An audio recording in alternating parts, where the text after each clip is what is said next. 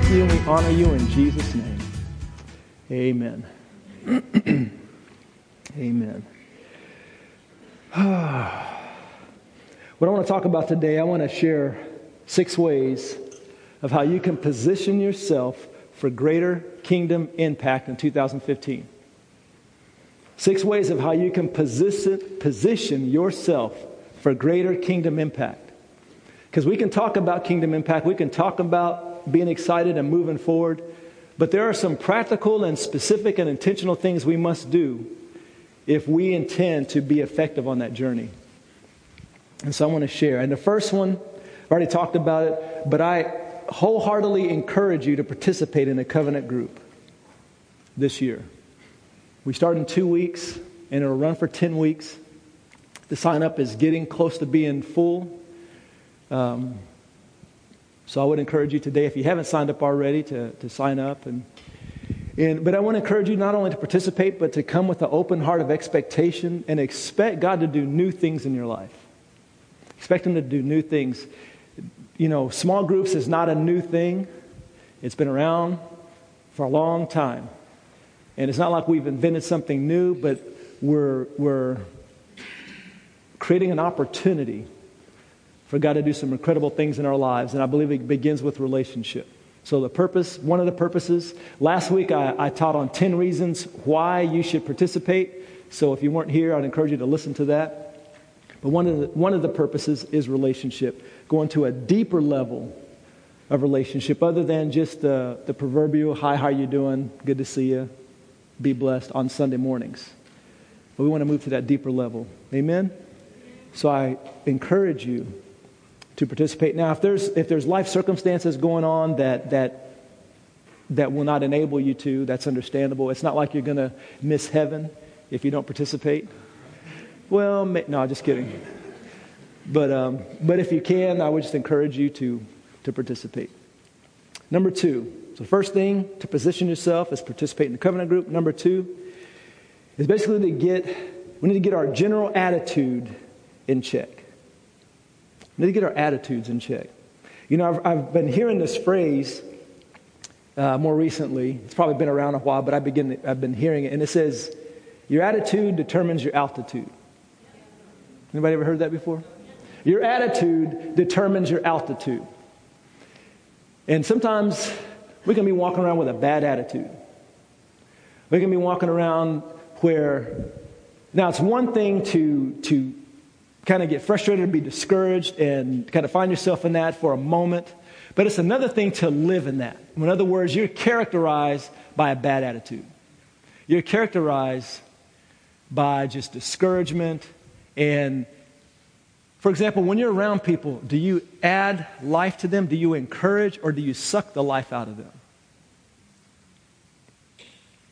And if you find yourself in that position, because sometimes life circumstances will pound on us relentlessly to where it's like, oh, we're doing everything we can to survive. But the good news is you don't have to stay in that condition. If you find yourself in that condition, there's no condemnation.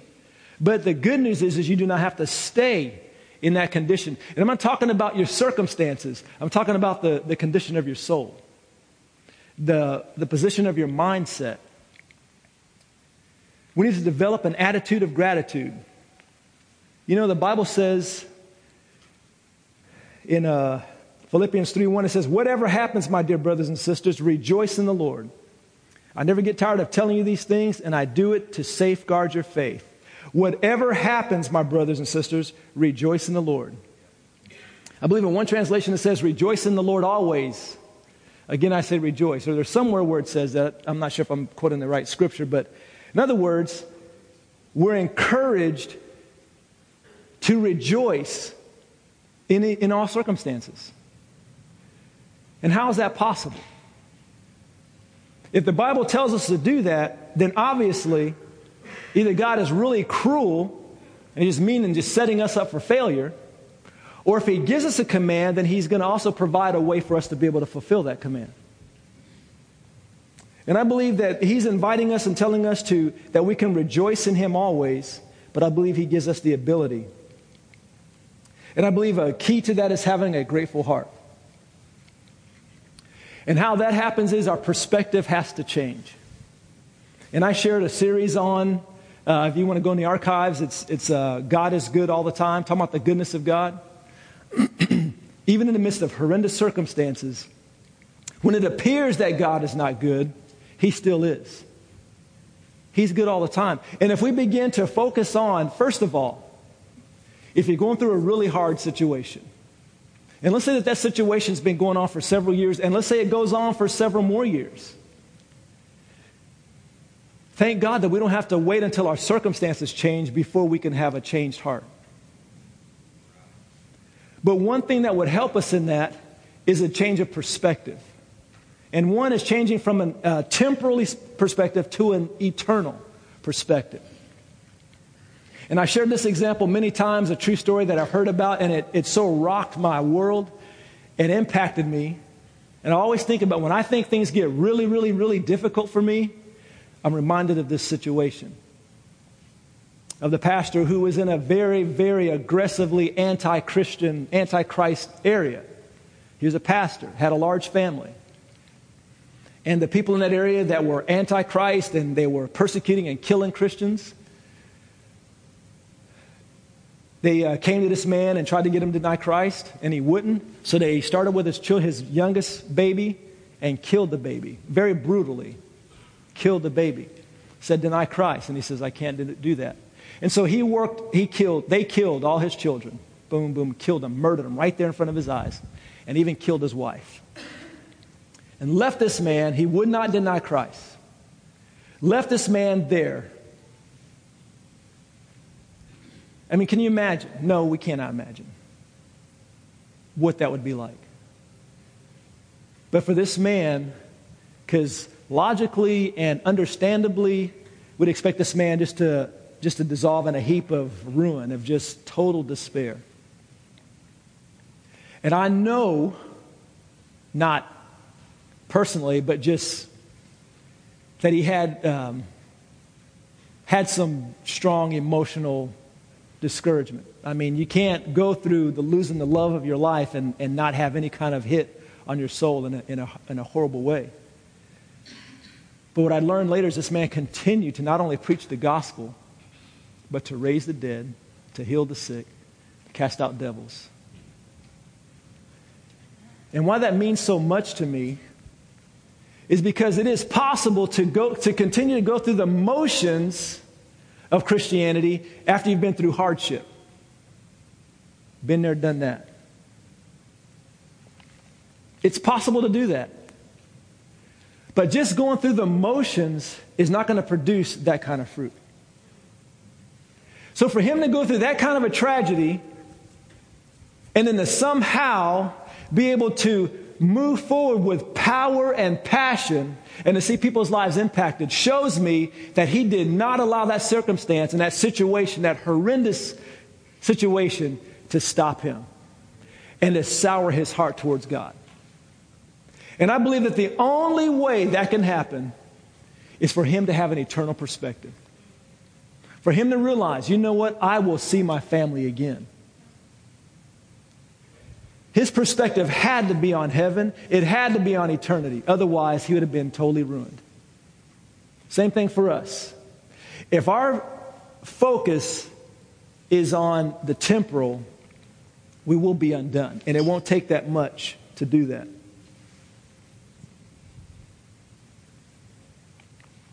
So we have to put our heart on heaven. Philippians 4:8 says, now dear brothers and sisters, one final thing. Fix your thoughts on what is true and honorable and right and pure and lovely and admirable. Think about things that are excellent and worthy of praise. There's an intentionality to that. Fix your thoughts. Fix your thoughts. See, many of us are fixing, well actually, all of us fix our thoughts on something.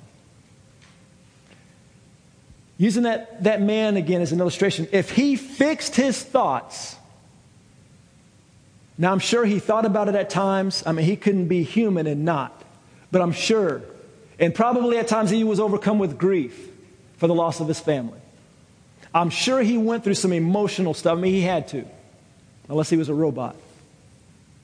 But if he landed there and fixed his thoughts on that and stayed there, there's no way he would have been able to move forward. So I believe he fixed his thoughts on something else, on the kingdom. It had to be the kingdom because he kept pursuing the kingdom and advancing the kingdom. We have the same invitation. Matter of fact, right there it tells us, now brothers and sisters, one final thing, fix your thoughts on. And it tells us what is true. What is true? This circumstance is temporal. This circumstance is hard. It's very devastating. But the truth is, I will be with him forever. The truth is, 100 years from now, this circumstance will not mean that much. Think about it. 100 years from now, what you're going through right now really won't mean that much. So we have to change our perspective. That one truth right there has made such an impact in my life. That has caused me to be able to start moving forward again. Because I found myself stuck. Because I was focusing on the wrong thing. I was fixing my thoughts on the defeats. On the why didn't it happen? On the we prayed and we fasted and we believed and it didn't happen. And I was fixing my thoughts on that, and guess what? I was stuck. But I choose to become unstuck and to move forward. So number one, participate in covenant groups. Number two, we need to have our general attitude. We need to get it in check. Our perspective must change. Number three, if you want to move forward,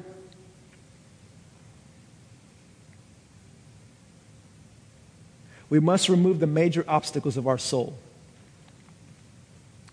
Now, there are lots of obstacles, but I'm talking about the major ones, namely bitterness and unforgiveness. If you want to move forward and you want to be a dispenser of hope, if you want to move passionately and intentionally and aggressively in the adventure that God is calling you and I to, but you're holding on to bitterness or unforgiveness, guess what? You will not be able to. At best, you'll be able to go through the motions. Bitterness and unforgiveness. Unfortunately, in the church, bitterness, forgiveness, unforgiveness, all that kind of, it's been talked about so much that it's become a cliche word, it's become a buzzword, it's yeah. And so what happens is we agree with it, because we do agree with it. If I had took a poll, every single one of us would say, yes, I agree, I believe in that, sign me up. And we think that because we agree with it and believe in it, then we become immune from that situation or that condition. And we think, well, I have forgiven. I'm not bitter. You know, the story in Matthew chapter 18.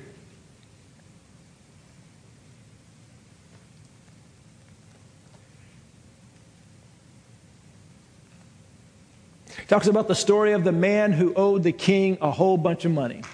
Millions and millions of dollars. And there was time for him to pay his debt. He couldn't, so the king was about to throw him in jail and torture him. And the thing was, he would have stayed in jail until the debt was paid. So probably would have been his whole life. And he begged for mercy.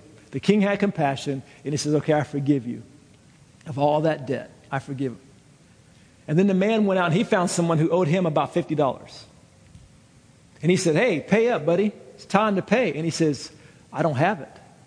Would you please give me time? Would you forgive me? And he says, nope. And he threw him in jail. Says, nope, you're going to go in jail till you pay me my money.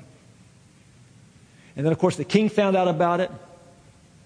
Wasn't too excited and happy about the decision that he made. And so the man was thrown into prison. And it says in verse 33, shouldn't you have mercy on your fellow servant, just as I had mercy on you?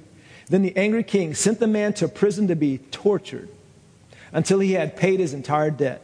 And this is what Jesus said, a very strong, hard verse.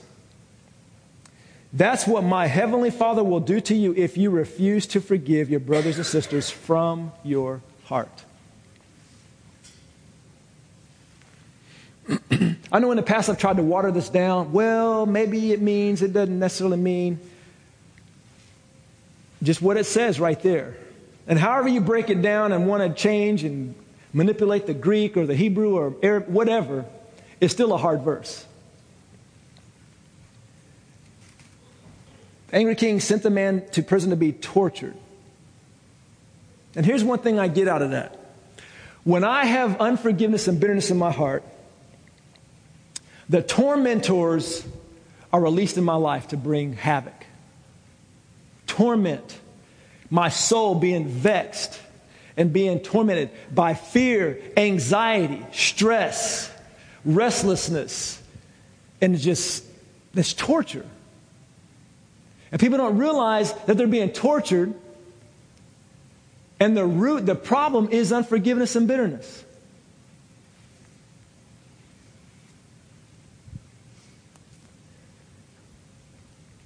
You know, I was thinking earlier, like Superman. And let's say you saw him and he was walking and he had this little green little pin on his chest right there. And you saw him, you walked up to him and said, "Hey, Superman, you don't look so good. What's up?" And he's like, "Man, I haven't been feeling good. Haven't been able to fly much lately. That last bullet that hit me kind of hurt." And he just hadn't been feeling good. And he's like, "What's that on your chest?" And you say, "Oh, a friend gave it to me." "What is it?" "Oh, it's just a little pin. A little bit of kryptonite." Now, maybe Superman hasn't seen all of his movies, so he didn't know. But you, being a comic book buff and seen the movies, you know that kryptonite is not good for Superman, right? And you're like, "Hey, Superman, you need to get rid of that pin. That's not good for you." And he's like, well, someone that I trust gave it to me." It's like, Superman, if you want to be able to fly again, dude, you got to get rid of the pin. Maybe you've been betrayed by someone you trust.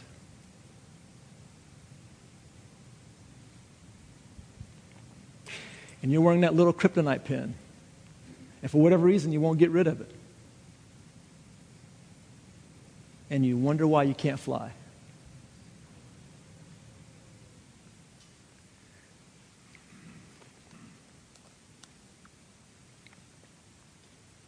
You know, I've been hearing lately of people who, we have a ministry here at New Covenant Fellowship. It's Father's Heart Ministry. And I am so appreciative of that ministry because it has impacted me dramatically. And I remember when Lisa and I were going to go through the prayer ministry and everything, I was just going just to see if there was anything in there, just in case I wanted to get it worked out, you know. Because I didn't think there was any stuff in my soul that was really bad. Because I don't have issues. Man, I went to that session. Woo, I got tore up. I had issues. It's like, I didn't know I had those issues. And I had more issues than I realized. And they were deeper than I thought. But I wasn't fixed. But I was given the tools to know how to deal with those. How to truly repent, how to forgive, how to repent of the judgments. See, there's more to forgiveness than we realize. It's not just forgive. Okay, I forgive. There's more to it than that. There's other stuff attached. We might have forgiven, but if we haven't done the whole package, so to speak, there's still stuff that's causing us to be stuck. And I've learned some incredible truths through Father's Heart Ministry. That's why we endorse it so much. It's not a quick fix by any means. But it is something that will help you. The prayer ministry is very impactful. And then it gives you tools to help you to not only overcome the stuff, but when you encounter future stuff, because you will. Every day you have the opportunity to be bitter. Every single day. If you don't believe me, just get in the car and start driving down the road. But it provides tools to help us overcome the unforgiveness, the offenses that come towards us. And if we don't know how to deal with that, if we don't deal with it correctly, then we got all these arrows stuck in us with little poison in them. And we're just letting them hang in us, and then it's poisoning our soul. And it's killing us. So I've been hearing lately more and more people in our church saying, grabbing the packets, what do you call those, Stevens? life history forms, the book you got to fill out. But in other words, they're saying, you know what? I'm ready. I'm scared. You know, a lot of us think, if I don't look in the closet, I don't have to deal with the closet. But the closet is sucking the life out of you. Time to empty our closet. And I appreciate those that I've come across recently grabbing the packets and saying, I'm going to Father's Heart. Oh, did I tell you I'm going to Father's Heart Ministry? It's like, praise God. And these aren't messed up people. You know, people who you look at, it's like, it's about time.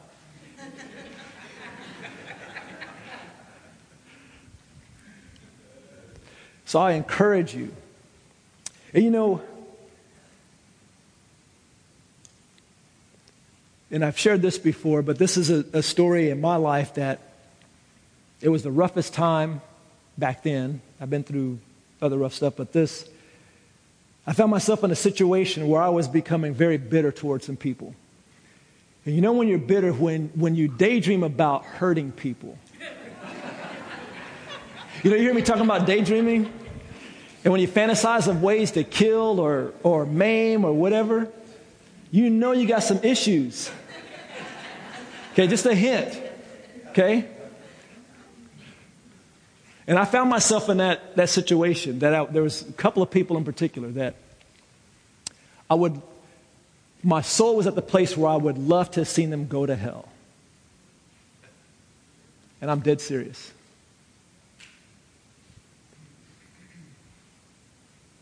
The circumstances, I was part of a ministry, a friend of mine who had a ministry to sex offenders, convicted sex offenders. He would help them out when they came out of prison. He'd give them a place to live, to train them, teach them a craft, a trade, how to build houses, how to build cabinets and that kind of thing. I got involved in that ministry. Incredible ministry. I just loved this man. He just loved these guys. These guys were my brothers. And it was just awesome. I was on the board. I was the vice president. This brother got sick, very sick, ended up dying. But when he got very sick, all of a sudden, Mr. VP became Mr. P, Mr. President. And I did not sign up for that. That was not my intention. My intention was to serve him and help him. And I didn't mind that, other than the fact that when this man got sick, some of his siblings, well, two of his siblings, no, not siblings, offspring, his kids, adult kids, they're about my age. This whole ministry that he had some land. They saw money, dollar signs. And you know how you hear when people are dying, when parents are dying or whatever, the kids come like vultures. You know, in the bad cases, they come looking for the money. Well, that's what this was. They came looking for the money. They didn't know there was no money. Matter of fact, it was all upside down, about $500,000 in debt. And our goal, what he wanted was for this ministry, because in my heart, he did everything he could to help these men. And so going into major debt just to help them buy time, because I guess he kept thinking, I can just hold on a little longer so these men have a place to stay. Because people who are registered sex offenders, they don't have many options, places to live. I'm not asking you to feel sorry for them, I'm just saying that's just the fact. So he provided a place for them. These people wanted to come in and take it all away and shut down the ministry and get the money. I wouldn't mind them having a ministry at all. I was like, you can have it. But this brother's intention, his heart was, he said, could we get this ministry turned over to a bigger ministry that did the same thing? We can get it over to them so these men could be taken care of. Because if the ministry was dissolved, these men would be on the streets, which means many of them would have been back in prison. So here I was in the middle of this, and all of a sudden, these people began to try to sue, try to take over. They turned me into Adult Protective Services, saying I was taking advantage of their dad. And they even turned his wife in, too. So we're being investigated. Like, what? Doing the right thing, not doing anything wrong, I was in trouble. I was being investigated by the government. Well, we were exonerated. The presses, the charges, all that stuff was dropped because I realized this was ludicrous. It was dumb. Then they took us to court, all this stuff. And I remember early on in this, when I felt the heat building up, the pressure was building, I could have jumped out. Other people in that ministry were jumping out. They saw the writing on the wall. They were abandoning ship. I'm out of here. And I remember the Lord asking me, He said, will you stay in this situation and allow me to work through you? I was like, dang it, why did you have to ask me that? Because I wanted to say no. But I said, yes, I will. And so after that, it got harder and harder and harder. The court stuff, I'd never been involved in anything like this in my life. And the thing was, I was the president of this ministry. So guess what? Everything was pointing at me. And because things weren't necessarily set up right and everything, my family was in jeopardy. I mean, all my stuff, personal stuff, was in jeopardy. It wasn't like it's supposed to be where the corporation or the ministry, you can sue the ministry, but the individuals are protected. It wasn't like that. I mean, this was scary stuff. This was really scary stuff. And these two people were the cause of it. So now you understand the reason why the daydreaming about, anyway. And I just began, and every time I would think of this circumstance, and you couldn't help it. You've been in those situations where every waking moment, your mind is just playing these tapes over and over and over, and all you can think about is the circumstance. You wake up in the middle of the night to use the bathroom, and you want to go back to sleep, but you can't because the recorder turns on, and it starts playing that tape. So you toss it and turn it, and your stomach hurts. When you think about it, your stomach hurts, and you're just getting angry and frustrated. Now, I know you haven't been anything like that, but someone you know might have.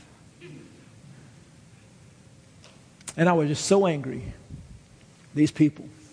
And then I remember one time the Lord, when he said, are you ready to invite me in? I was like, because, even though I was angry, this is weird and I can't explain it, but there's some kind of a satisfaction that comes with being angry and being bitter. And I can't explain that. That is weird. You kind of feel sorry for yourself, so you're kind of licking your own wounds and nursing yourself. And someone says, can I help you? No, this is my mess. Leave me alone. You know what I mean? It didn't make any sense. From the person from the outside observer looking in, they're like, are you kidding? You can get out of that mess. No, leave me alone. And I was kind of in that situation, licking my wounds and frustrated and angry. And then the Holy Spirit said, are you ready to invite me in to allow me to help you with this? And I didn't answer him right away. And I said, yeah. Just like, oh no, I'm scared. But it's like, what's the alternative? Stay in this mess or trust him to do something better? I said yes. And then he took me to Matthew chapter 5, verse 43 through 45. He says, you have heard that it was said, you shall love your neighbor and hate your enemy. But I say to you, love your enemies, bless those who curse you, do good to those who hate you, and pray for those who spitefully use you and persecute you, that you may be sons of your Father in heaven. For he makes his sun rise on the evil and the good and sends rain on the just and the unjust. He said, I say to you, love your enemies, bless those who curse you, and do good to those who hate you, and pray for those who spitefully use and persecute you. I read those verses many, many times. And I knew where he was going with this. And that's why I was resistant. He was requiring me to start blessing and praying for those people. The ones that I wanted to go to hell. He wanted me to bless them. So out of obedience, I did. I started praying for them. What he said was, every time you think of them, I want you to begin to bless them and pray for them. It's like, every time I think of them, I mean, I can do once a day. I get up in the morning. Okay, God, God, bless them. But he said, every time you think of them. And later I understood what he was doing. So I began to pray for him. I remember when I first started out, Father, I just pray for so-and-so and just pray that you bless them. You know that. My heart wasn't in it. And then he's like, no, that's not what I'm talking about. He said, you pray for them like you'd want someone to be praying for you. If you were lost, you pray for them like you would want someone to pray for you. Okay, so I began to pray for him again. Pray for him. And I was praying for him a lot because I was thinking about the situation a lot. Then it got to where I was trying not to think about the situation. because I don't want to pray for them. Anyway, as I begin to pray for them, pray for them, pray for them, pray for them, pray for them, pray for them, pray for them, something began to happen, which surprised me. My heart began to turn towards them. Pray for them, pray for them, pray for them. Then my prayers began to change, where I began to cry out and literally cry. I was crying out, saying, God, have mercy on them. Jesus, I pray that they would become overwhelmed with your love, that they would realize how much you love them. Suffocate them, with your love. And I mean, almost to the beat in your chest kind of passionate prayer. That's what was happening. I'm like, what the heck? I mean, I was literally crying for them. I wanted them to know Jesus and be overwhelmed with his love. And guess what happened? I began to fall in love with these people. When I would think of them, the bitterness was gone. I was free. And when I think of them to this day, there's no bitterness. See, they never came and apologized, repented. The Lord wonderfully worked that situation out. They lost. We won the case. The ministry got transferred into the bigger ministry. These guys still have a place to stay. They're not out on the street. The victory was won.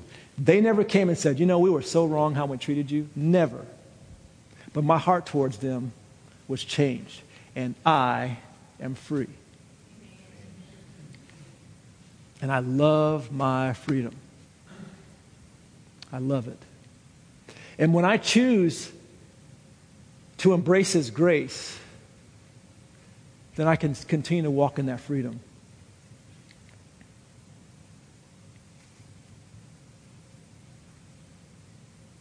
And that's what he's making available to us. Grace. And if someone says, well, what's grace? Think of Popeye spinach. For those of you who used to watch Popeye when you were kids, some of you younger ones are like, who's Popeye? Popeye was a sailor, had a girlfriend named Olive Oil, and the bad guy was either Pluto or Brutus. Brutus. Now, Pluto, never mind, different cartoon. Brutus. Yeah. It's been a while since I watched those episodes. And every time Popeye would get beat up and everything and get overwhelmed by Brutus, and then all of a sudden that can of spinach would pop out. He'd squeeze the can, spinach in his mouth, muscles, gun, all that kind of stuff. And then poor Brutus gets wiped out. And to me, that's what grace is like. It gives us strength and the ability to do what God requires of us. It gives us the ability to forgive our enemies. It gives us the ability to love our enemies. To love them. Not just tolerate, but to literally love them with the love of God. That's what his grace does. And the Bible says, do not resist the grace of God, lest a root of bitterness spring up in you and defile many around you. When I resist the grace and allow bitterness in my life to spring up, it will defile the people around me. It will impact them. It will infect them. It will affect them, especially those who are closest to me, whether I want it to or not. Now, of course, I wouldn't want it to, but it will. Thus saith the word of God.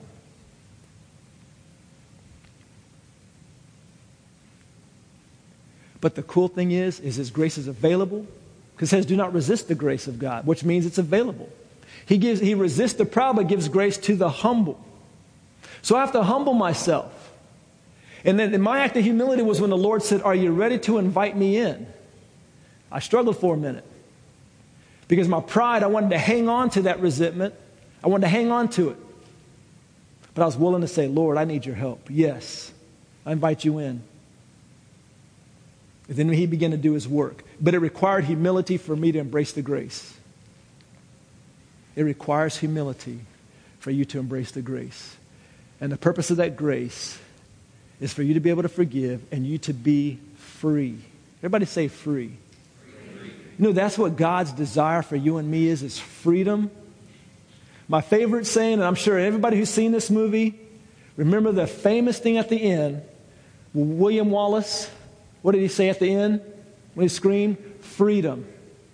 With all his guts were hanging out of him, so he didn't have any guts left, so it wasn't with all his guts, but the top of his voice, he screamed freedom. Of course, he gave up his life for freedom. Jesus gave up his life for our freedom. So why wouldn't we want to walk in the freedom that he gave up his life for? This is important. Amen? I said I had 6. I'm not going to go through all 6. Well, maybe I'll just mention them.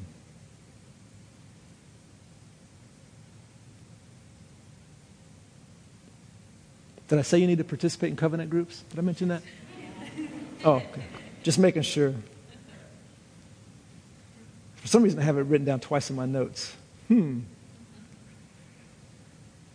One thing I'm going to touch on this real quick, and I want to get to the last one. Something that I encourage you to do, that I believe we need to do to move forward to greater effectiveness, is giving and sowing financially into his kingdom. Giving gives you an opportunity to experience the reality and miraculous provision of God in this very important area of your life. If you think you can grow fully in Christ and think that you can at the same time avoid or neglect this area, you are deceived and mistaken. Where your treasure is, there will your heart be also. Where your treasure is, there will your heart be also. Jesus said, seek first the kingdom of God and his righteousness, and all these things will be added.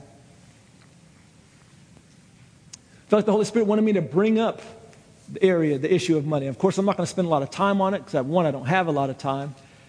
But he just wanted to bring this to your attention. If this is an area that he's wanting to encourage and challenge you with. Taking up offerings, or, TV preachers get a bad rap because it's all about the money. And obviously things have been taken out of context. Things have been abused and all that kind of stuff. But the baptism of the Holy Spirit, evidence of speaking in tongues, that's been taken out of context and abused as well. So am I going to quit preaching on that?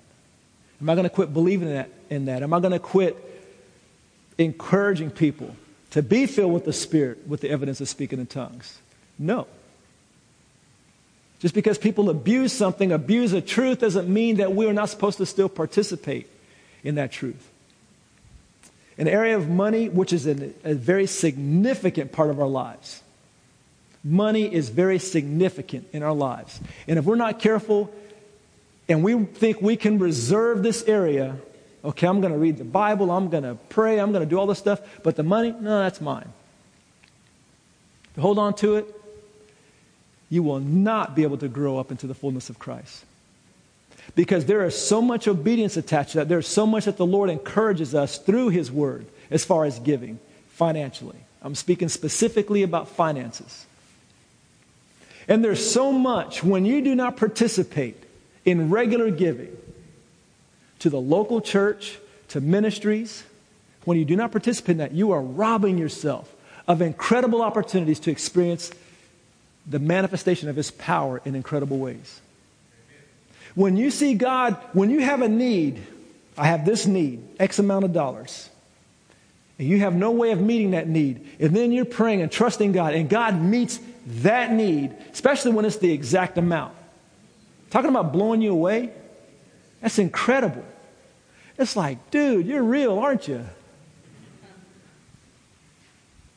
But when you hold back, and you say, well, I'll give when I can afford it. Not too many of us can afford to. And if you wait until you can afford to, you're missing out. Now, I know that can be taken out of context, and I don't really have a lot of time to develop that thought, so you might want to maybe push it aside unless you understand what I'm saying. But I just want to encourage you, in 2015, if you've struggled with the area of giving or you haven't given regularly, I encourage you, study out the scriptures. Talk to the Lord. Say, Lord, what are you saying? What do I need to do in this area? And the Bible talks about needs being met through the Christian's giving. Talks about miracles happening. And the main thing is what happens in your life when you begin to trust God in this area. I remember last month, which was Christmas month, and it may sound kind of crazy, but I kept forgetting to tithe. I tithe, I give regularly. I kept forgetting, and then all of a sudden I had this thought, oh no, it's probably maybe around the 10th, something like that. And I thought, oh no, if I don't give this money, then what's going to happen? The temptation that might overwhelm me is when I start focusing on the Christmas needs and all that stuff, I may be tempted to use this money to meet those needs. Anybody know what I'm talking about? And so you know what I did? I hurried up, got online, and gave. Because it's like I wanted to put myself in a position of being able to trust Him. If I come up short for Christmas or whatever, I wanted to be in a place of trusting Him and not using what I would normally give to take care of these needs. I don't know if I'm making any sense, but that's where I was. This was last month. And here's the crazy thing. I hurried up and tithe.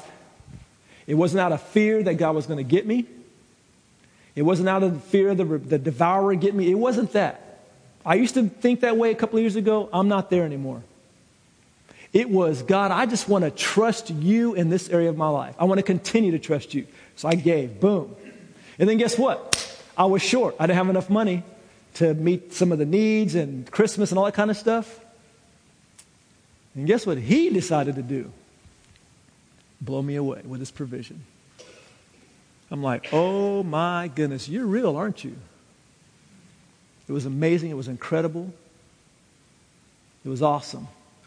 Because I got to be reminded of how good He is. I got to be reminded of how much He cares for me and my family. And the last thing I want to encourage you with, well, I don't know if I said 5 or 6, but you must, in 2015, if you're not, and if you have in the past, you have to be in the Word regularly. And that was a whole point I was going to develop. I don't have time to develop now, but I will another time. You have to get in the Word.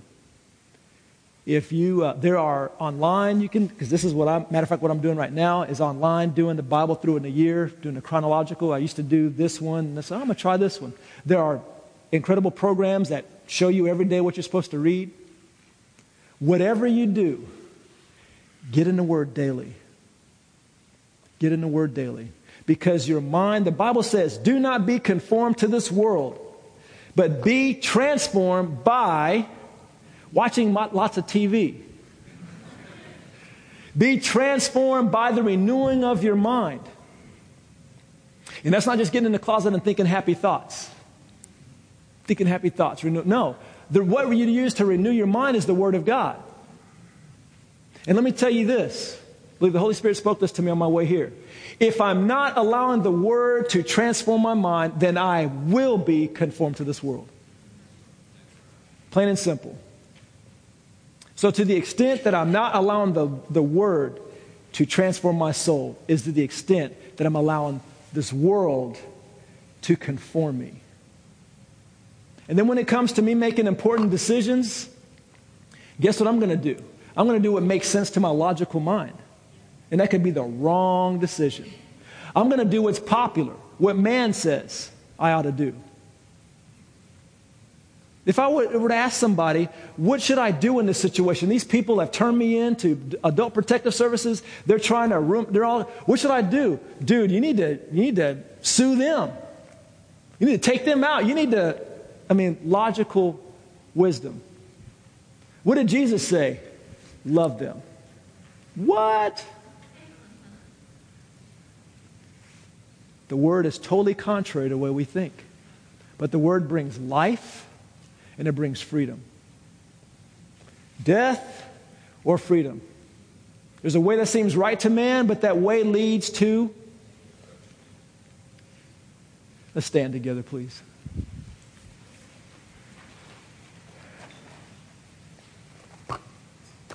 Oh yeah, there's one point I wanted to make.